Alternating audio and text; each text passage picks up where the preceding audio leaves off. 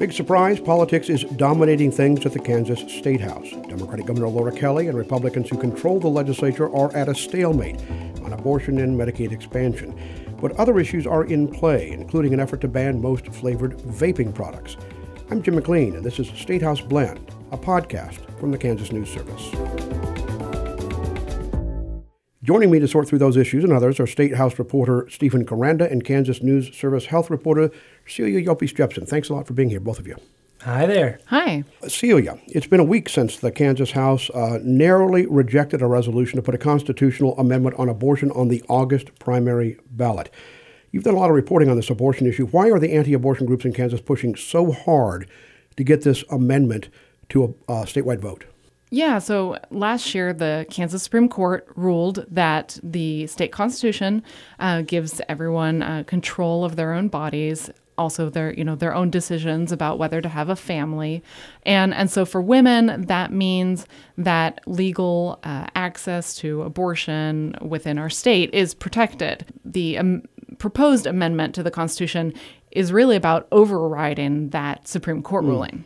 That vote in the House brought the discussion on a lot of other issues, Medicaid expansion chief among them, to a screeching halt, Stephen. So what's going on behind the scenes? Well, what we're really seeing is frustration from Medicaid supporters. We had committee work halted, at least temporarily, after Senate President Wagle said the Senate would not consider Medicaid until that abortion constitutional amendment passes. So we heard that frustration bubbling up last week at a big Medicaid rally. The bill still sits in the Senate Public Health and Welfare Committee, where it's received at least 7 full days of hearings and discussion with no end in sight. Is that okay with you? We're in this interesting position where a majority of both the House and the Senate would approve a basic Medicaid expansion bill, but some Republican leaders are opposed, and they've been able so far to hold up the legislation. And just a reminder of what's at stake here, expansion would provide health coverage to an additional 130,000 to 150,000 low-income Kansans. Celia, now back to you. You are following a bill that would impose a state ban on the sale of flavored vaping products. What's the latest on that issue? Yeah, so the context is that Kansas wants to make some changes to law because the federal government raised the minimum tobacco buying age to 21. So there are things that are going to be cleaned up in Kansas law to codify that. Okay. But that same bill includes actually a bunch of changes related to tobacco and vaping. And I think the biggest one that would interest a lot of listeners is this potential ban on all vaping flavors with the exception of menthol. So vape shop owners are really up in arms. I talked to one, he said, look, I've got 400 flavors in my vape shop, strawberry, blueberry, you name it. 399 of them are going to go away. My doors are going to close. But this is a public health issue. Is that the reason for the focus on these flavors? Right. That's the argument of the groups that want a ban, such as, say, the American Lung Association. Mm-hmm. They see there's a lot of concern that teens, kids really as young as middle school have taken to vaping, that it's become incredibly popular, and that those flavors, those dessert flavors and fruits, etc., are the reason. So smoking cigarettes had become less and less popular over the years. Kids that maybe would never pick up a cigarette, though, are picking up a strawberry-flavored vape. And we know, don't we, that you can develop an addiction to nicotine just through vaping? Yeah, actually, the nicotine delivery to the brain is faster with vaping, and that's what has a lot of health experts concerned. Celia Yopes-Jepson, health reporter for the Kansas News Service, and veteran State House reporter Stephen Koranda. Thanks. I look forward to checking in with you again on these issues and others as we try to stay on top of all things State House. Thank you. Thank you. David Toland is on what you might call a kind of Paul Revere mission these days. Toland is the head of the state's business development agency, the Kansas Department of Commerce, and he's sounding an alarm. Kansas, he says, is slipping to the back of the pack on many key economic measures. The state was ranked number 14 in GDP growth in 2008. We're now number 35 among the 50 states. And GDP being gross domestic product. Mm-hmm. On employment growth, we were number 24 in 2008. Now we're 43rd. Wage growth, we've gone from 21 in 2008 to number 42.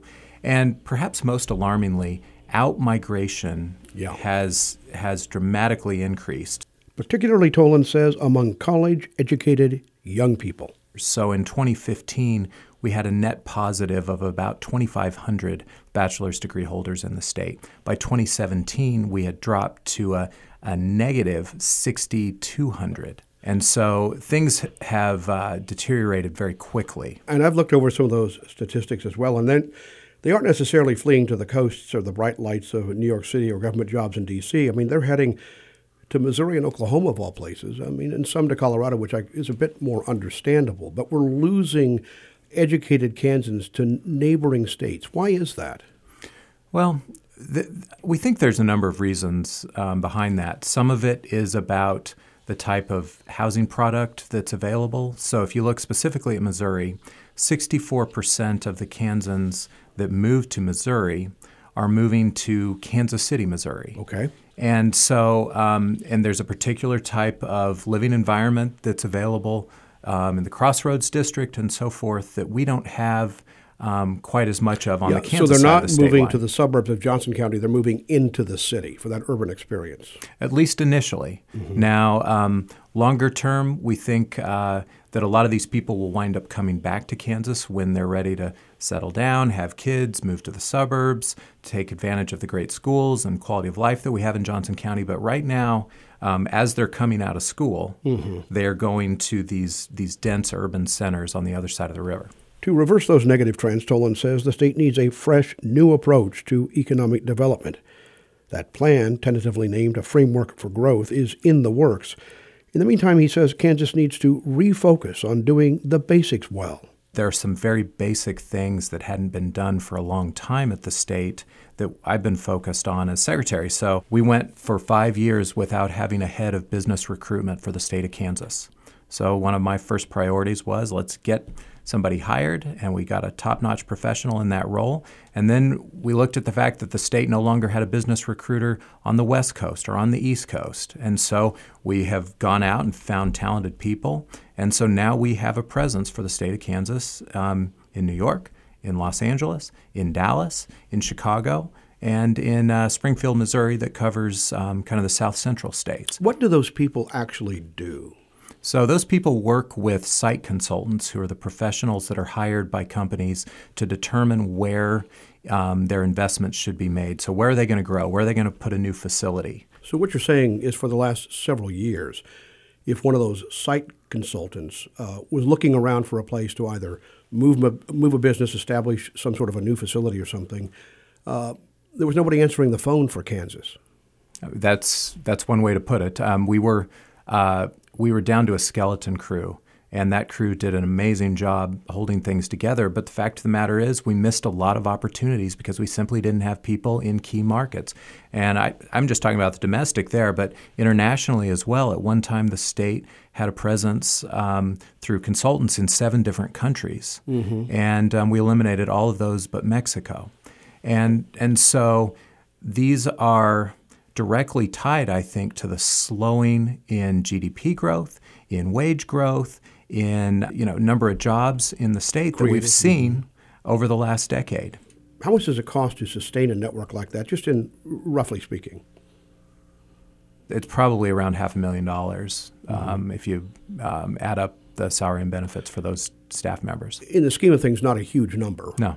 Nevertheless, something you believe is vital to Kansas reversing some of these trends we talked about. There's a tremendous return on investment. So we have 21% more economic development projects in 2019 than we had in 2018. And so that increases the likelihood that we're going to land 1 or 2 of those, right? Absolutely. And we also landed almost 10% more jobs in the state last year, so over 13,000 new jobs in Kansas. And I think that is a direct result of simply fully staffing our team and getting back into these key markets and doing the basic blocking and tackling that economic development is founded on. Kansas Department of Commerce Secretary David Toland. We'll be checking back with him from time to time to get a better idea of what's coming in that new economic development blueprint he's working on. There are still a lot of climate change deniers in the Kansas legislature, so it's significant that a bipartisan group of lawmakers recently organized a special hearing on the topic. Kansas News Service environmental reporter Brian Grimmett was at that hearing, and he's here now to talk about it. Welcome, Brian. Hey, thanks for having me. You bet. So, Brian, what happened at that hearing? What issues were discussed? Well, they had a panel of experts come and present to several legislators. Obviously, it wasn't a large group. It was just a kind of a small ad hoc committee that they put together. But there were Republicans and Democrats, senators, representatives, and they heard from some experts from NOAA who talked about kind of the long-term trends in warming and whether there's going to be more rain and less rain in some places in the state. And then we heard from even some community and faith leaders who talked about addressing climate change from a moral standpoint and from a community health standpoint. So it sounds like it was a pretty robust discussion, kind of an overview, right? Yeah, it was an overview. They hit the high points. Obviously, you could go far deeper in all of this, but they didn't want to take it more than an hour and a half. But they hit the high points of all the kind of comprehensive things that go into climate change. And one of the people that was kind of instrumental in this, he ended up being the chair of it, was a Republican, actually, Republican Representative Don Heineman. He's a farmer from Dighton. And he says he's struggled to convince other Republicans that it's worth talking about climate change, but that he really does believe it's a thing that they should take responsibility for at this point. There are some deeply held convictions that it's God's world and we're powerless to change it. I take a different approach, that he placed us here as stewards of his creation, and we have to take responsibility for our own actions. Okay, so the conversation has begun. What, if anything, do you think might happen now that lawmakers are actually talking about climate change? Any specific changes in policy in the offing?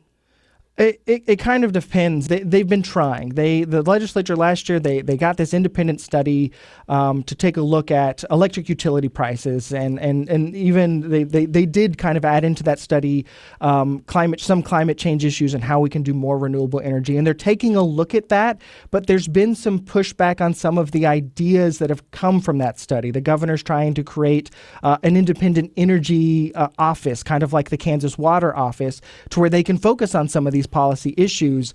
And for one reason or another, there's begun to be a little bit of pushback. Yeah. Legislators in the House Utilities and Energy and Transportation Committee, they said that they wanted more time to talk about it. At least that was kind of their excuse for not recommending creating this office right now. I want to double back because you say that the creation of this office was actually recommended in a report to the legislature, right? That the legislature commissioned, and so it's not as if this thing is coming out of left field or something.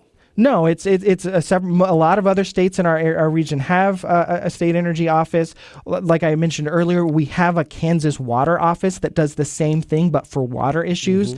And again, right now, there's not been a well-articulated argument against it other than we just want to wait and talk about it a lot more. There's a resolution that's pending right now. It's on the calendar on the House floor to reject the governor's executive reorganization order as it pertains to the creation of this energy office. So we'll have to wait and see what happens there. Yeah, and it would be a big blow to the plans to address climate change if they had to wait another year to start addressing these kind of issues. Very good. Brian Grimmett reports on energy and environmental issues for the Kansas News Service. Brian, thanks for catching us up on how the climate change discussion could be evolving at the Kansas State House. Keep us posted, will you? Will do. Appreciate it. Well, that's it for this week.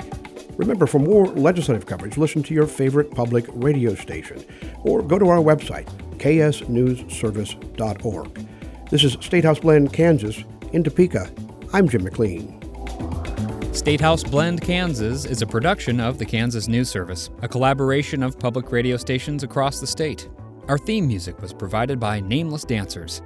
Follow the Kansas News Service at ksnewsservice.org and subscribe to State House Blend wherever you get your podcasts.